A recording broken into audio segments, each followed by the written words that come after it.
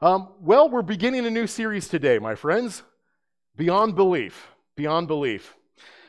What does beyond belief mean? Beyond belief is a phrase that's often used to describe something that's incredible. Unbelievable is the way a lot of people would put it. It's the thing that's hard to take in. And for a lot of critics, a lot of skeptics of Christianity and any religious enterprise is just that. It's beyond belief. It's something that could not possibly be believed by a rational person. Or could it?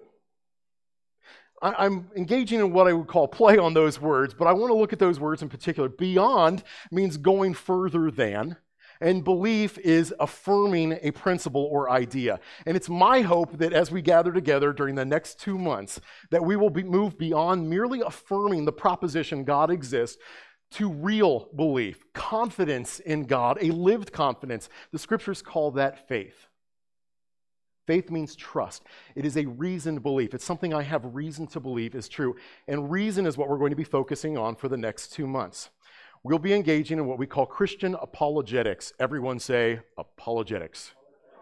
Okay, now if you've never heard that term before and you're worried you just stepped into a cult, don't freak out. I was at a auto dealership one time, and I was waiting for my car to get worked on, and I'd met another Christian, and a third Christian came in, and I was talking about Christian apologetics, and this guy looked at me like I had 3 heads. It's like, what's that? And so I tried to explain it to him, and he was still very skeptical. Here's what apologetics is. It comes from the Greek word apologia, which means to give a defense or to give an answer back. And the idea is, as believers, we are meant to be able to defend our faith, to talk intelligently about what we believe and why we believe it. But I mean, isn't faith just checking your brain at the door and deciding you're going to believe what ain't so? No, it is not. Faith is something you have trust in, a reason to believe is true. And so for the next 2 months, we'll be looking at science, we're going to be looking at history, we'll be looking at philosophy, we'll be looking at archaeology, in order to establish that what we believe is not unreasonable. I hope that you're ready. It will be a drink from the fire hose for the next 2 months. I apologize in advance, but I kind of don't. Should be an adventure. All right. Let's begin with a word of prayer. Lord and God, as we are about to dig into some philosophy, I know not everybody is naturally inclined to philosophy. So Lord, we want to pray, as we see in the book of James, we want to pray for wisdom. Lord, would you just fill us with your Holy Spirit and cause us to have understanding that goes beyond natural means.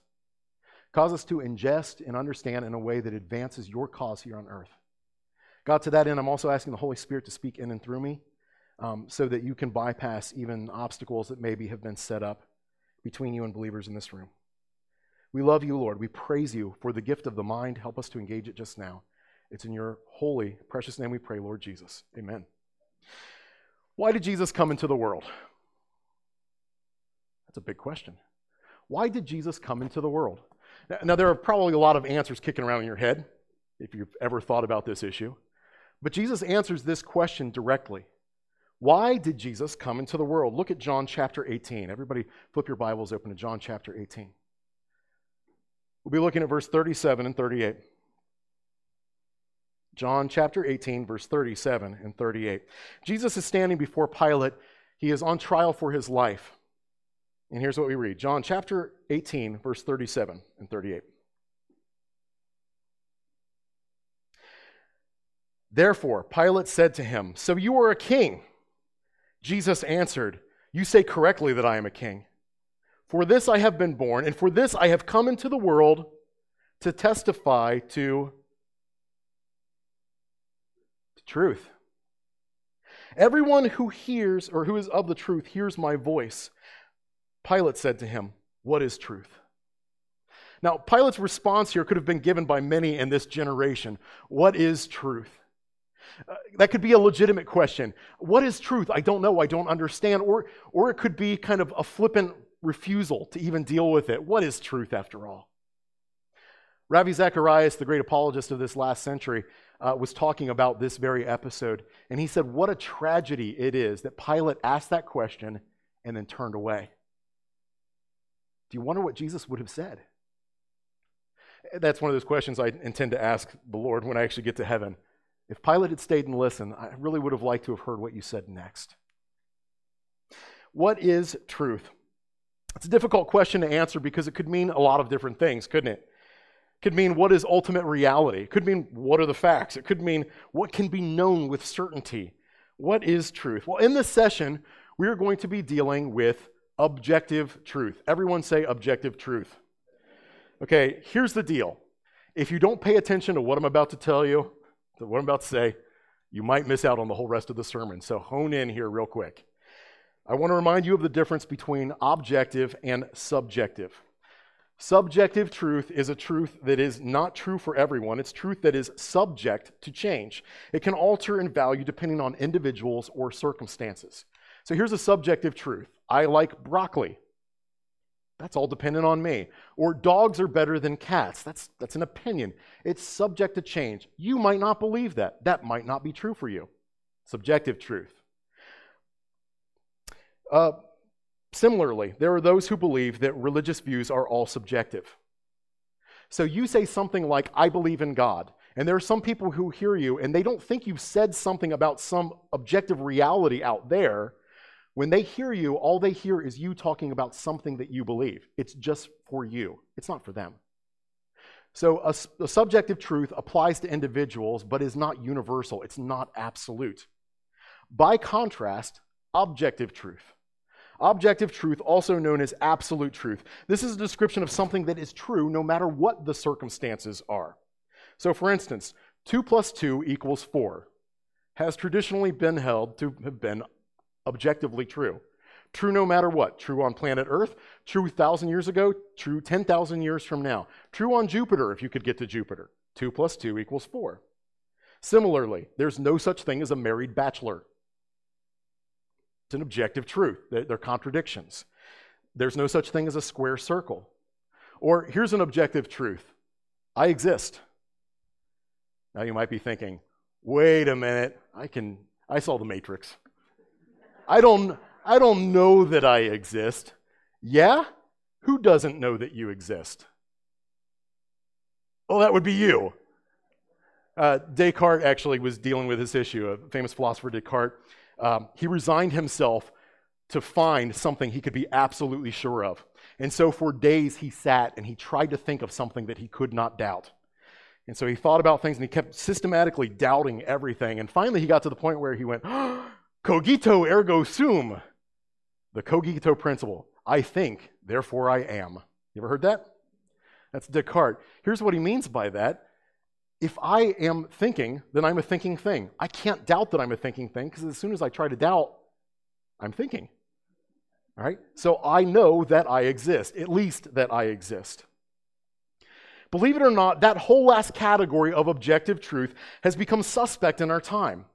There are people who work very hard not just to deny absolute truth, but to deny even the possibility of absolute truth. Not only do they say, I can't know, but they say you can't know. None of us can know anything as absolutely true. Let's talk about those categories of people. I want to discuss living without truth. Some of you right now might be sitting there thinking, why should I have to talk about this stuff anyway? This is just highbrow stupidity. Why should I have to deal with idiots who think there's no such thing as objective truth? Can I suggest that maybe we don't want to call those people idiots because there are a lot of them around, and because the Lord our God does not designate them as his enemies, nor does he designate them as your enemies. All right? You have an enemy, the enemy Hasatan, the enemy. Satan is the enemy of mankind. Other human beings who are out there are your estranged brothers and sisters who are looking for their father, and many of them have fallen into pits. They're in a position where they need help. They have been deceived. So it's our job then not to rail against them, not to hate them, but to love them enough to seek them out, and maybe even love them enough to work with our brain for a little bit so we can talk to them better. Amen? These people need Jesus. Let's say that again. These people need Jesus. A lot of these people are going to never listen to anything you say so long as they hold certain views, and one of those views is a diminished view of truth. When someone believes that we all cannot possibly know what is real, what is true, what is valid, there's no way to talk to that person meaningfully. Let me try to illustrate it. Imagine there were a man who from birth kept his eyes closed, tightly shut. and he denied the possibility of light, and he denied the possibility of vision. Can't exist. Can't happen. And imagine you go to that individual and you say, I'd like to talk to you about the color blue. Now for him, you're just talking crazy talk because there is no light. There's vision. And he says, that's madness, no light, no vision, no such thing. And you say, no, but I'm not talking to you about a light or vision. I just want to talk to you about blue. For him, the distinction is all a figment of the imagination. You're talking across one another, but you can't really speak meaningfully to one another. The only way to have a meaningful conversation is to have some shared agreement, some absolute truth. When there's someone who believes there is no truth, capital T, such a person is hopelessly detached not just from knowledge of God, but from reality altogether. When we can't agree on the fundamentals of reality, we can't have a real conversation. Have you ever tried to talk to somebody, and as you're conversing with them, you realize like you don't share the same definition of the terms you're using?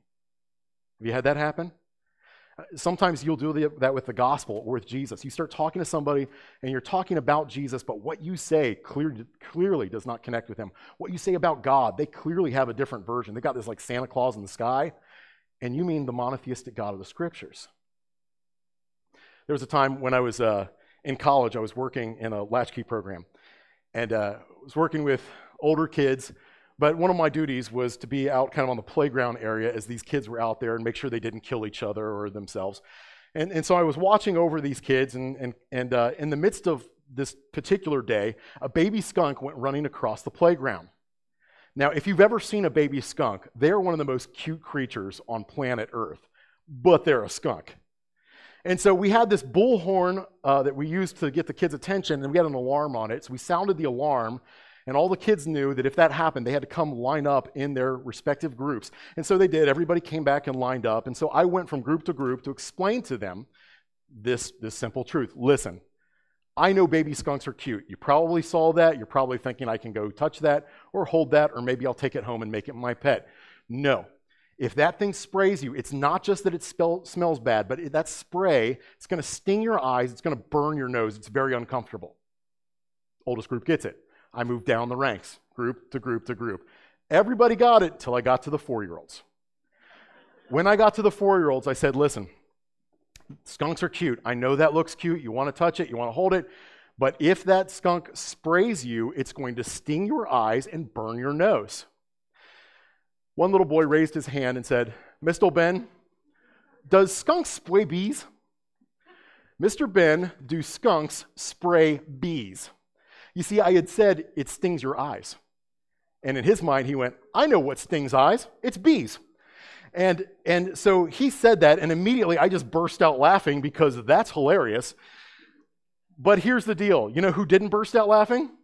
Several of the little girls in class who now had this vision of an animal that sprayed bees out of its backside that would sting your eyes and burn your nose. And so one girl began crying immediately, and she started crying, and then it just caught. The whole rest of the class began weeping, which made me laugh harder. And so we had some of the women who typically were good at working with that age group come over, and they're looking at me like, what have you done? And which has me laughing that much harder, so it got very difficult to explain. Now listen, that's cute when it happens with an adult trying to explain something to a 4-year-old. At least for me, that's cute.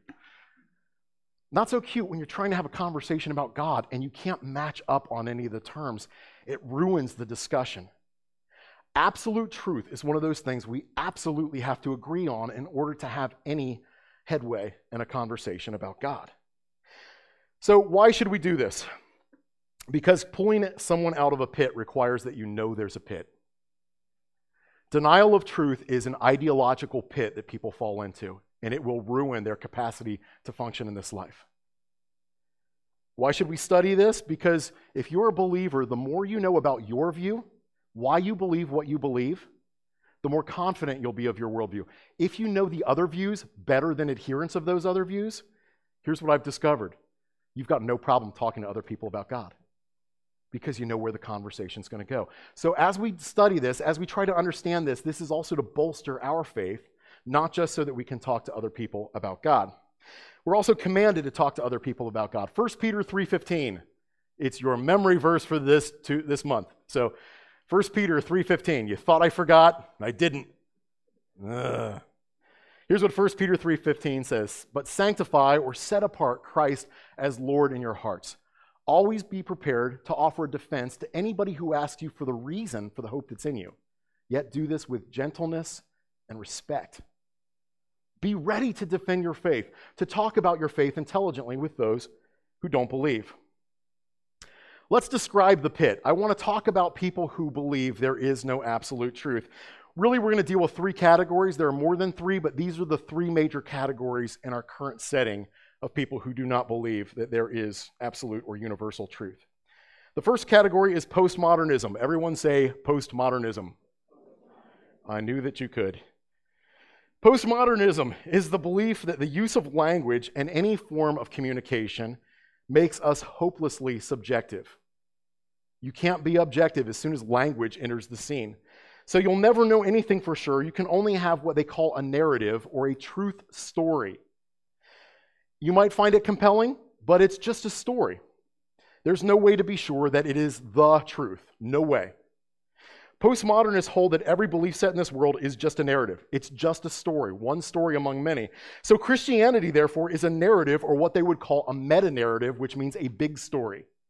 It's a story that describes things in certain ways, but it's no different than other stories that are out there. Stories like atheism, or stories like the discipline of psychology, or stories like shamanic tribalism, or like science, or like communism. Those are all just stories, and Christianity's just one of many. If there is a God, that God could not possibly be known according to a postmodernist, because we have to understand that God in terms of language. So language makes us subjective. All language is biased. That's what a postmodernist would say. Absolute truth can never be known because we're subjective vessels using subjective language. Sorry, you've got no hope of knowing what's really real. That is a postmodernist. The second category I want to look at is a relativist. So a postmodernist says all beliefs are just stories. What does a postmodernist say? All beliefs are just stories, just narratives. The relativist says that all belief, all truth is highly individualistic. It's all individualistic. Each person gets his or her own truth, and all of those truths may contradict one another. You get a truth, and you get a truth, and you get a truth. Everyone is right whenever they talk about their truth, but they're wrong to imply that their truth applies to anyone else. Okay, so you can talk about what's true for you. The moment you think what's true for you should be true for somebody else, then you've crossed a line. Everybody gets to be right. Truth is subjective and individualistic. Okay, so postmodernism. All truth is just a story, just a narrative. Relativism believes that everybody gets their own truth, okay? Agnosticism is the third view. Agnosticism comes from a conjunction of words, which means the negation of, and gnosis, knowledge. No knowledge. An agnostic is not somebody who doesn't know. An agnostic is somebody who believes they cannot know.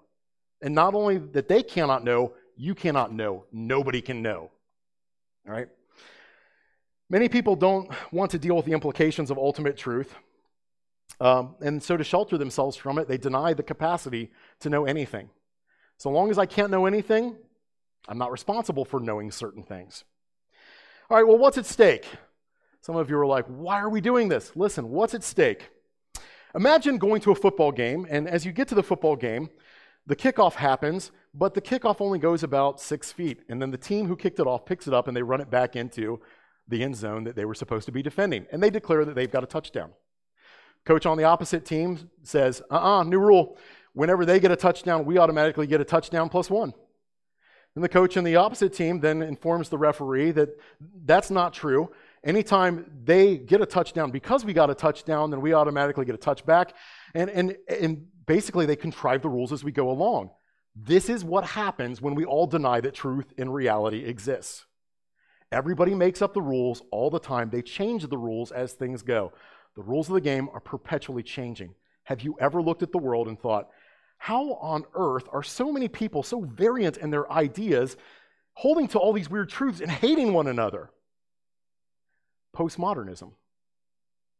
It made its incursion into the universities really strongly back in the 90s, but for the several decades now, it's been working its magic on the whole of our culture.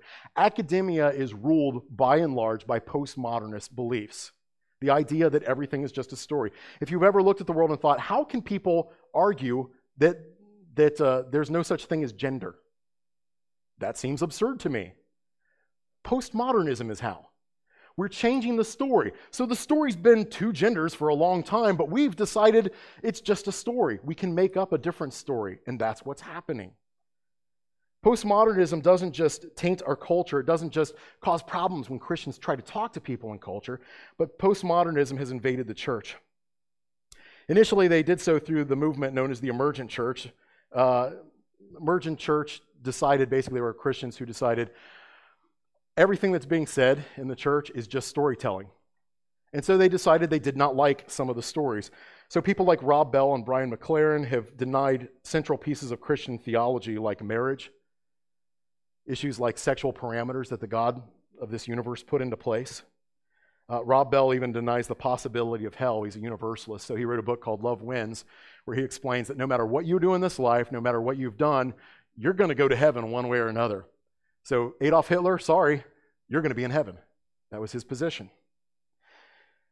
Rob Bell says this: the church will continue to be even more irrelevant when it quotes letters from 2,000 years ago as their best defense. Hear that? If you reference the Bible, you're irrelevant. Why? How does a person reach a condition where they can go, you know what, sexual parameters, toss it to the wind. You know what, the concept of hell, who cares? You know what, everybody goes to heaven no matter what. I'll tell you how. Postmodernism. He believes that he can change the story. Shouldn't surprise you that he's one of Oprah's favorite people in the world.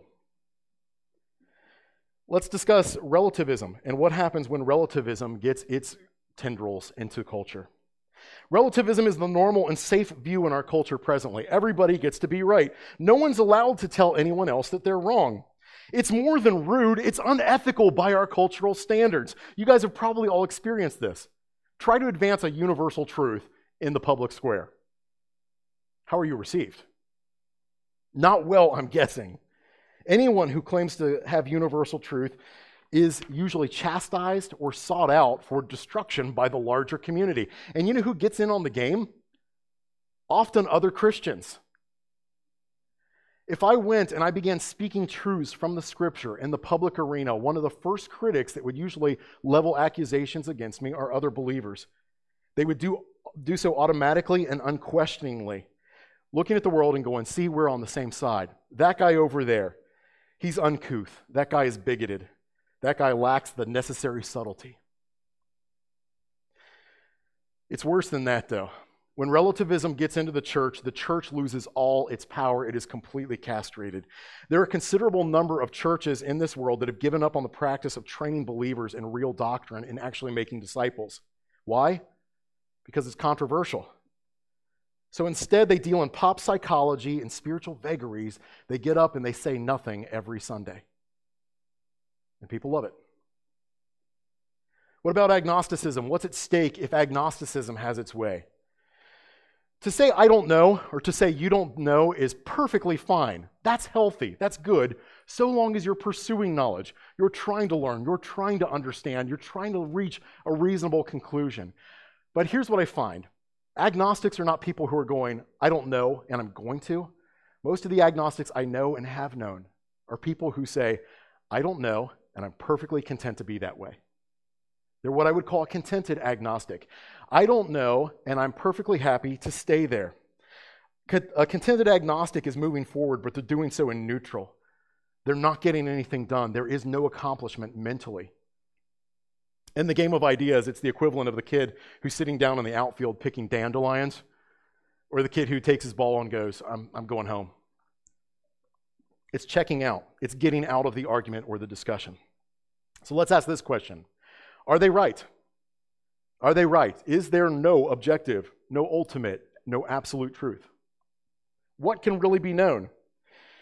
Fact and opinion, real interpretation. Can anything really be known? Listen, guys, no one lives their life as if there is no absolute truth. People will say they do. People will deny ultimate truth. People will deny absolute truth, but they all live their lives as if there is absolute truth. Anyone who tried to hold such views is hopelessly trapped in contradiction. But let me suggest to you that people have been at the knowledge and understanding paradigm for a long time. Philosophy, for thousands of years, has been asking the question, what can be known and how can it be known?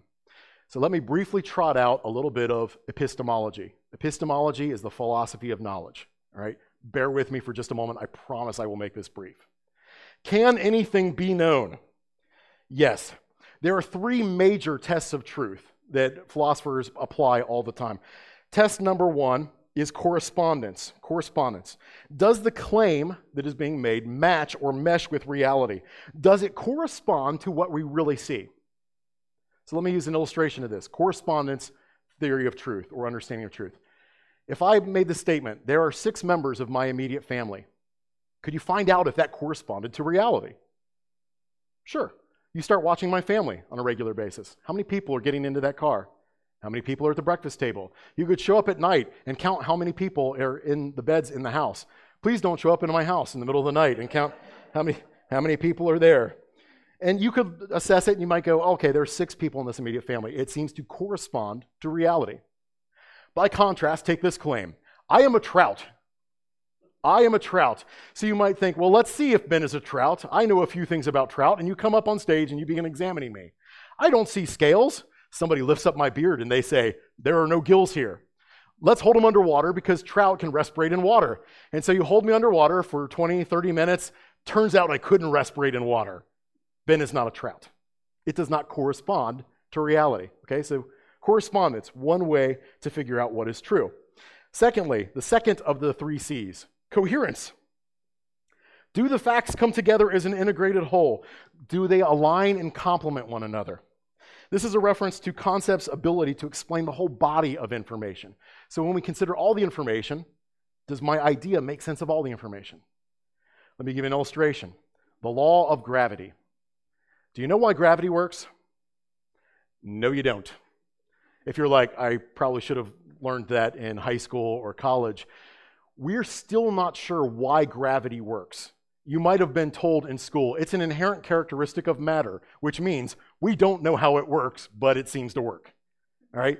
Now, there are a couple theories. One of the theories is that there's this elementary particle known as a graviton that is causing bodies to be drawn to one another.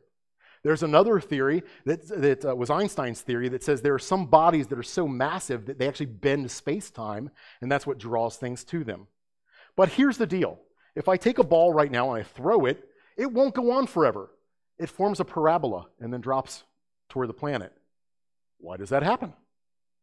Interesting. When you walked out the door this morning, you probably didn't float away, did you? It was almost like something was dragging you down the whole time. And we've got these celestial bodies, and they're spinning around in these orbits where centrifugal force should be pushing them away, but there's something that's holding them in so that they've got a steady rotation. What's going on? Gravity. Now, how do we arrive at that conclusion? Do we understand it comprehensively? No. We just took the broad breadth of information that's out there, and we say there must be something functioning that is making this happen. Okay. So, that is coherence. Did I go to coherence? Yes. All right. Let's check the second category there. Let's imagine if I said the Earth is a triangular prism sitting atop the back of a giant space tortoise. That's my contention. So you say, well, is this coherent? Let's see if this makes sense of the facts. Wait a minute. I've never seen a tortoise carrying anything. Not anything the size of a grand piano, much less something the size of a planet. And by the way, planets seem to be round. I see them all out in the universe there that way. And it seems to me that planet Earth might be round. This does not make sense of the world I'm experiencing and all the data that I'm seeing. Okay, so we have correspondence, we have coherence, and lastly we have consistency. Consistency is a way of measuring truth that looks inward at the claims to see if they contradict one another. Does the story make sense within itself, or does its internal logic or lack of logic cause the story to fall apart? All right, you ready for a test? Here you go. Find the problem with this statement. There are no sentences in the English language that are longer than 3 words. Can you find the contradiction? Let me do it again. There are no sentences in the English language that are longer than 3 words. Okay, that sentence has more than 3 words. It's clearly a contradiction. All right, so we know that that is not true because it contradicts itself. In addition to the 3 C's, the major tests of truth, there are all sorts of other ways of knowing things, other ways to understand. So for instance, we have a test of authority. Did an expert say it? Is there somebody who understands? Or we have a test of consensus gentium, majority rule. How many people believe that this is the case? Or custom or tradition. Is it the case that many people throughout history have believed or thought a certain thing? Or emotions, how do I feel about it? Or instinct, that's a valid force of persuasion within the animal kingdom and to a lesser degree within humans. Intuition, sometimes we rush to a judgment and it's the right judgment right away. Naive realism, did you taste it? Did you touch it? Did you smell it? Do you feel it? Then it might be real. Pragmatism, it's true if it works. Is arsenic poison? I could try it and find out. Revelation, a higher power or a higher source has made a particular truth known to you. Right? These are all other tests of truth. Now here's what I want you to understand from this. I'm trotting this out, not because we could go into detail on all these things, and maybe we'll do that in a class later on sometime in this church's history. I know you don't want to do that right now, but here's why I'm trotting this out. I want you to know that there are tons of ways to know things and have confidence in the things we believe. But I don't think you have to run through all this in order to assess the value of something. If I had a basketball right here and I threw it at you right now, many of you would catch it, some of you would dodge, some of you would bat it aside, but you did not do that because you went, what's that ball made of? And I'm looking at Ben's musculature and I'm looking at the trajectory of his hand, and I'm going to do some calculations real quick and I'm going to figure out where that ball is going to, oh, it's coming toward me. You didn't do that. You just, of your own nature, of your design, you analyzed what was going on and you responded. The same thing happens with truth. You've assessed the value of truth statements dozens of times already today. Right now, many of you are sitting in this room and you're evaluating the truth statements that I'm making right now. You're analyzing them. Some of you are like thinking about what you want for lunch, but some of you are analyzing the truth statements I'm making. And here's what's ironic about that. Even if you disagree with everything I've said so far, you're sitting there and you're going, nope, I don't agree with that, and here's why. And then you're using tests of truth to discern that tests of truth won't work. You see the irony in that? It's something you have to do in order to accomplish anything in this regard. Let's discuss cutting off the branch you're sitting on. It is precisely through these methods that we can really determine that postmodernism, relativism, and agnosticism have serious issues. Ready for a little test? Here we go. Okay. So remember, postmodernism says that language and human minds ensure that all truth is subjective. There are no objective truths. With that in mind, ready? Analyze this statement. And this is a statement that postmodernists make. I'm not sniping statements that we can easily pick apart. These are real statements here. Language cannot convey objective truth. Think about that for just a second. Language cannot convey objective truth. Exactly. If language, anybody understand that? Did you understand the statement I just made? Then I conveyed objective truth. So if this is true, then it's false. It fails the test of coherence. How about this? There are no real truths, only narratives. If that's true, then guess what it is? But it's a real truth. So if it's true, then it's false. Again. All right. Now, beyond the problems with postmodernism in this regard, even though it's got issues in that regard, there are worse features to it. Postmodernism has led to some rather insane belief sets, not the least of which is the denial that there is anything relevant in science or mathematics. I'm not exaggerating this. Real university professors all around the world right now tout this very ideology, which just goes to show there is no idea so insane that you can't find some professor somewhere to endorse it. All right, Laurie Rubel, a mathematics education professor at New York's Brooklyn College, tweeted this: "The idea that math or data is culturally neutral or in any way objective is a myth." Rubel added, along with the statement of course, math is neutral because 2 + 2 = 4 trope, are the related and creepy math is pure or protect math ideas. She claimed that this kind of statement reeks of white supremacist patriarchy. She said this, I'd rather think on nurturing people and protecting the planet with math in service of them goals. She said them goals, by the way. I didn't make that mistake. That was hers. I just figured I wouldn't correct her. Another professor responded to her, yes, this attends to the cultural histories dimension. And we also want to attend to the living practice dimension, which is more about imagining a version that builds up on ancestral knowledges but does not exist yet. In other words, when you build a plane, sure you could build it using math, but how about trying to build it using ancestral knowledges? Do you want to fly on that plane? No. The denial that math is fundamental to reality is absurd. And yet, postmodernists do this kind of thing all the time. The second group we want to look at and investigate, relativism. Remember, relativism says truth is all a matter of personal interpretation. There are no absolute truths. Again, we arrive at some serious and I believe fatal flaws in that philosophy. Listen to this statement. I want you to think about it for a second. What's true for you may be false for me, and what's true for me may be false for you. See a problem? Isn't that statement necessarily true for both of us? Or it's false. It's either false or it's true for both of us. So again, it's another failure. How about this? There are no absolute truths, only relative truths. If it's true, it's absolutely true, which means it's also false. Okay? These things fall apart, again, if you just think a little bit on the matter. Now, beyond, again, the obvious consistency issues with relativism are issues of practice and application.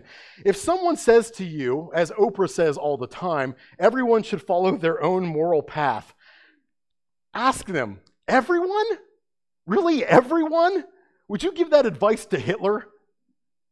Just follow your own moral path. Stalin, Ceausescu, Mao Zedong, Pol Pot. Follow your own moral compass. Great advice. The greatest villains of human history, by the way, were all following their moral compass. They were all doing what they thought was right. It also creates really bizarre concepts about the world in general. So take this idea. I believe that God exists. You believe that God doesn't exist. The relativist says we're both right. Now listen. Did I create an all-powerful, infinite God with my belief in him? Or did you destroy an all-powerful, infinite God with your lack of belief? In that case, who's God? If you can create or destroy God with your belief, who's God in that scenario? That would be you. Relativism falls into all sorts of absurdities, just ridiculous things. Let's talk about agnostics. Agnostics, of course, argue that no one can know. So no one can know anything for sure, particularly about God. Here's the immediate response you should all have to that. Do you know that for sure? J.P. Moreland once, he's a brilliant Christian philosopher. He was on his campus and he was walking across campus and he found out that somebody in the philosophy department was a true agnostic. And so he went to the guy and he says, I understand you're an agnostic. The guy said, yes, I am. He said, can I ask you a question? Sure. Do you know you're an agnostic or do you think you're an agnostic? And the man was savvy enough to say, I guess I just think I'm an agnostic. J.P. Moreland says, follow-up question. Do you know that you think you're an agnostic, or do you just think that you think you're an agnostic? And the man said, well, okay, I guess I just think that I think an agnostic. J.P. Moreland said he went on with this for the whole walk they were doing to the library. They just kept going and going. J.P. Moreland says, listen, if you can't tell me that you know that you think that you think, that you think that you think, that you think, that you think that you think that you think, that you think, that you think, that you think, you can't know anything. Are you sure this is your view? I think you need to rethink it. Now, you might think that's a word game. That is not a word game. That's good philosophy in action. That's somebody who's getting people to really think about what's going on in their worldview. That's the kind of thing that we're called to as Christians. Relativism has its issues. Agnosticism has its issues. It turns out, by the way, that agnosticism is not typically applied fairly in the world. So when you talk to somebody who says, I cannot know, they really mean they only cannot know pretty much one thing. They don't worry that gravity is going to stop working on them today. They're not worried. They don't have agnosticism about how the bridge was built and whether it will hold the weight of their car. They don't buy a load of groceries and then throw it away because it just might be poison and I can't know. Do you know where their agnosticism is applied? To God. Any God or religious claim, that's where agnosticism gets applied, but they don't apply that universally. They don't stop every 10 minutes and go, maybe I don't exist. All right. If you zoned out so far and you're like, okay, enough with the philosophy. All right, enough with the philosophy, kind of. Let's bring it home. What happens when God enters the truth equation? What happens when God enters the truth equation? What does God do to this whole discussion of whether or not there is an absolute truth? Listen, if there is a God, then objective truth exists. If there is a God, objective truth exists. Why is this the case? Because the monotheistic God, by all parameters, by all theological and philosophical measurements, would be the very definition of absolute truth. If you were to talk to an atheist, to an agnostic, if you were to talk to somebody who is a postmodernist or a relativist, and you were to say to them this, here's your hypothetical question. If there's a God, does absolute truth exist? They would say, yes. If there is a God, then there is absolute truth. But the good news is, it's not just the case that there's a God. Here's a follow-up question for somebody who thinks along those lines. If there is a God that can be known, could we have access to absolute truth? And again, even the most critical skeptic would have to say, yes, if there is a God that could be known, then we could have access to absolute truth. It is possible that we could know something absolutely. So, coming to know God then would be, by definition, coming to know what is absolutely true. Well, what do the scriptures tell us in this regard? Proverbs chapter 9, verse 10 says this, "The fear of the Lord is the beginning of wisdom." We've all heard that before, right? But look at the second part. "And the knowledge of the Holy One is understanding." The knowledge of the Holy One is understanding. If you know God, then you really get it. You understand. You have access to absolute truth. If God has revealed himself, though, it goes even beyond that. So God exists, absolute truth exists. If God can be known, then we can know something that is absolute truth. But what if God has spoken? Then not only can we know, but we can know deeply. We can have certainty about absolute truth. And what do we see in the scriptures? God has spoken. Was truth a big deal to Jesus? Was it? Yes, it was. John chapter 14, verse 6. We sang it this morning. We read it from Scripture this morning. Jesus said to him, "I am the way and the truth and the life. No one comes to the Father but through me." Jesus identified himself as the embodiment of truth. I count more than 80 times in the gospel where Jesus precedes a statement by saying, "I tell you the truth," or "Truly, truly, I say to you," or "Truly, I say to you." Truth matters to Jesus. Beyond that, John chapter 8, verse 31 and 32. Listen to what Jesus says about you and I. So Jesus was saying to those Jews who had believed in him, "If you continue in my word, then you are truly disciples of mine, and you will know the truth, and the truth will set you free." You can not just know God, but if Jesus has revealed himself to you, his description of you is this: you know truth, and truth has liberated you from the pit, from the lies of this world. You can know.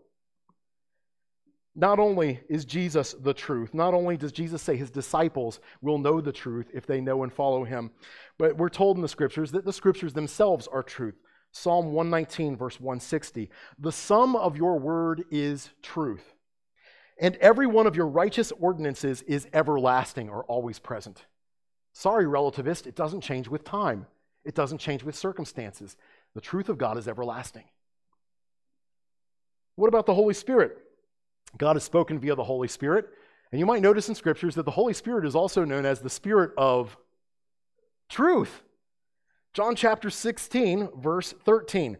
"But when he," this is Jesus talking to his disciples, he says, "When he, the Spirit of truth, comes, he will guide you into all the truth. And he will not speak on his own initiative, but whatever he hears, he will speak, and he will disclose to you what is to come."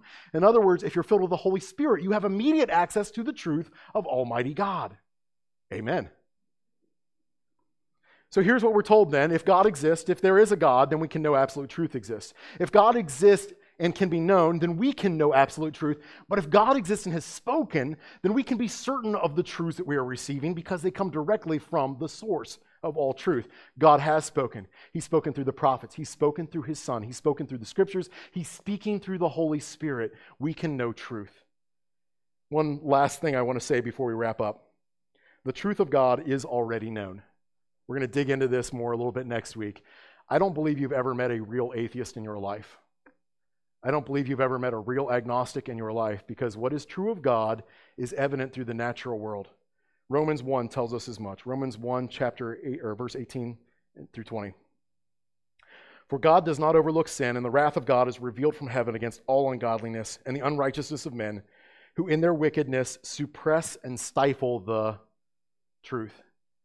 In other words, in our wickedness, in our sin, we try to keep truth down, though it is present and emerging at all times.